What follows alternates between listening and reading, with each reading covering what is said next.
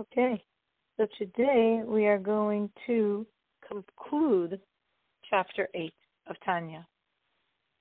And we were explaining yesterday that there are Jewish and non-Jewish temptations. And a Jewish temptation is to indulge in the permissible, because this is still a temptation. We're not supposed to be indulging. We're supposed to be utilizing things properly for God. I'm not supposed to eat for the sake of the food. I'm supposed to eat for the sake of God. A non-Jewish temptation is when my desire is for the forbidden. And that's like not to be considered in the realm of where a Jew should be going. But as we said, when we allow ourselves to indulge in the permissible and indulge in the permissible, we get more and more connected to the forbidden as well. So today we are going to look at this concept of abuse, so to speak, of the gifts God has given us, specifically in terms of the concept of speech. And the Rebbe is going to give us 4 options, 4 levels of how we can misuse speech. So the first level that Rebbe discusses is someone who is speaking empty words.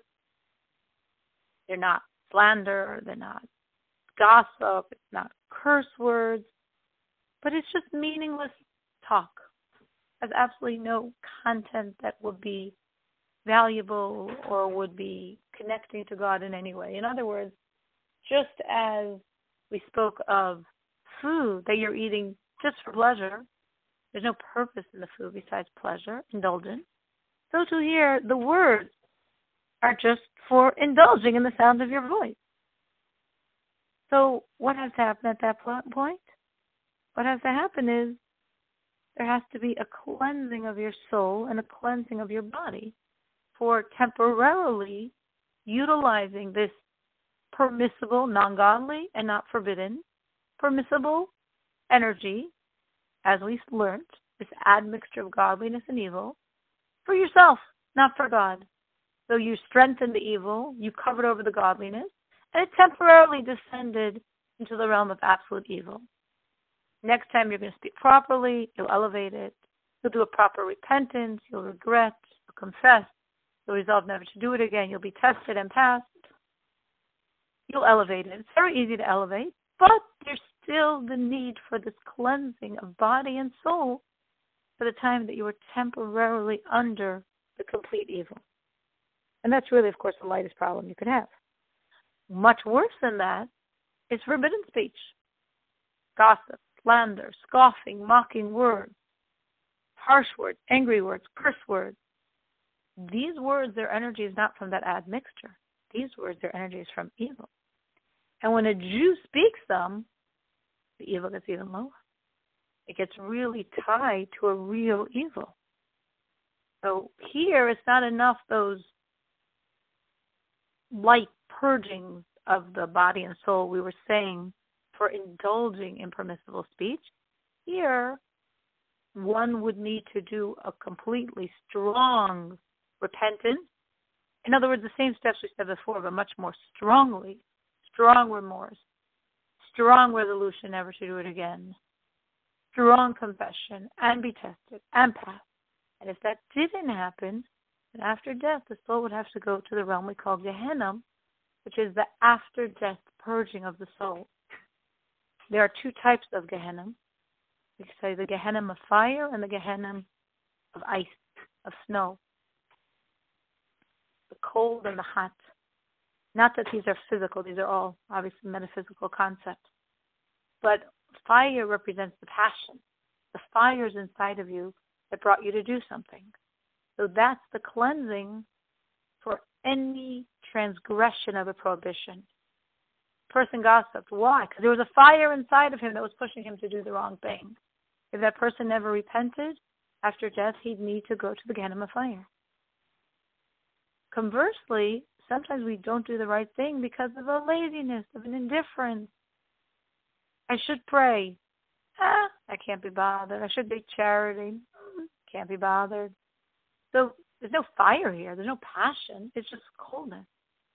And for such transgressions, if the proper repentance was not done during one's lifetime, the person would go to the Gehenna of snow, of cold, of ice, because that was his issue. the coldness.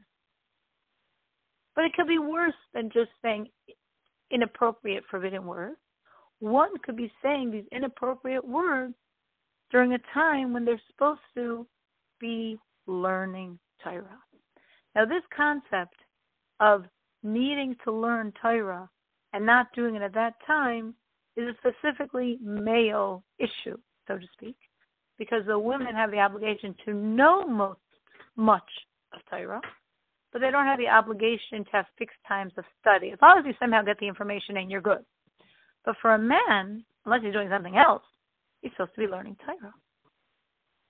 So if he is using his speech, instead of using his speech to study, and he's not using his speech for anything else he needs to do in his life, he's not working at his job now, he's not doing some other good thing like helping his wife, well, he's abusing the speech because he's supposed to be right now using that speech to learn Torah. So what would happen? Well, it depends on what he was doing. But here's definitely the prohibition, the not learning of Torah, transgressing the positive act, plus possibly also another layer of negativity. If instead of learning, he's, for example, gossiping. Yes, men do gossip too sometimes. So here he is, he's sitting down with the book, he's supposed to learn, and he turns to his study partner, and they begin to gossip. So here he has the transgression of the injunction to learn, and the transgression of gossip, and both are happening in one fell swoop. So here we have additional layers of cleansing that have to happen, unless he does all this for himself during his lifetime. But then, even worse than this, the Rebbe says, is if one uses his power of speech to study the sciences of the nations of the world. Now, why is this such a problem? Well, again, if one's supposed to be learning and instead is doing something else, that would compound the issue. But even if one wasn't supposed to be learning now, the problem here is that this is not simple, I'm not using my speech for God right now. In other words, not for God, it's for me. I'm learning something. It's completely neutral. There's nothing evil to what I'm learning. I'm not learning, other religions.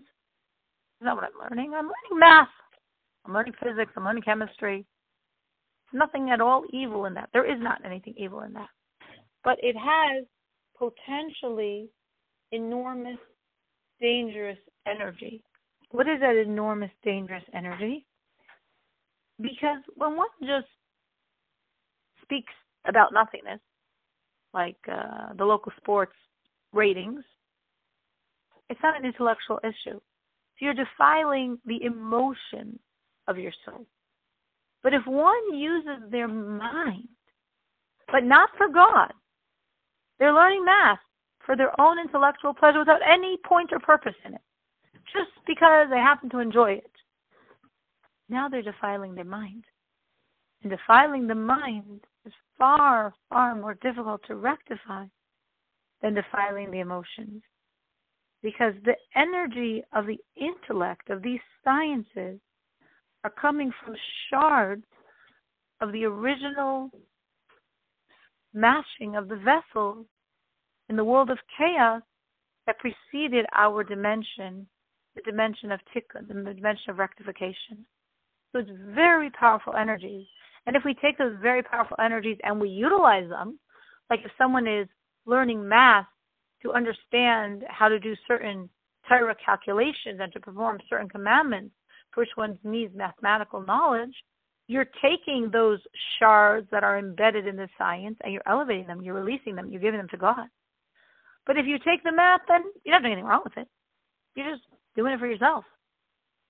Then you are being lowered.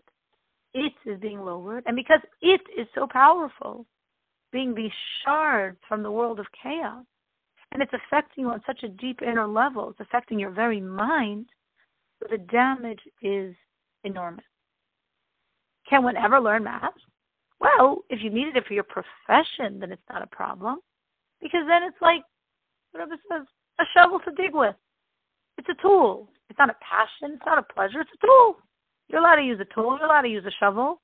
You're allowed to use math for your profession. That's not an issue. And of course, if one was serving God in a holy way with it, meaning, as I said before, learning these sciences in order to serve God, because the knowledge of the science will help the calculation of the astronomy necessary for the sanctification of the new moon, for example. Well, then you took this knowledge and you elevated it to godliness. But if you just learn it for yourself, it's not for a job, where there's a practical reason. You need a job, you need money, you need to serve God, and therefore you need to have the money to pay to live in this world and serve God. It's not directly for God. You're not learning the knowledge so you can further help your service of God with that knowledge. You're simply doing it for self. Then it can be very dangerous, truly.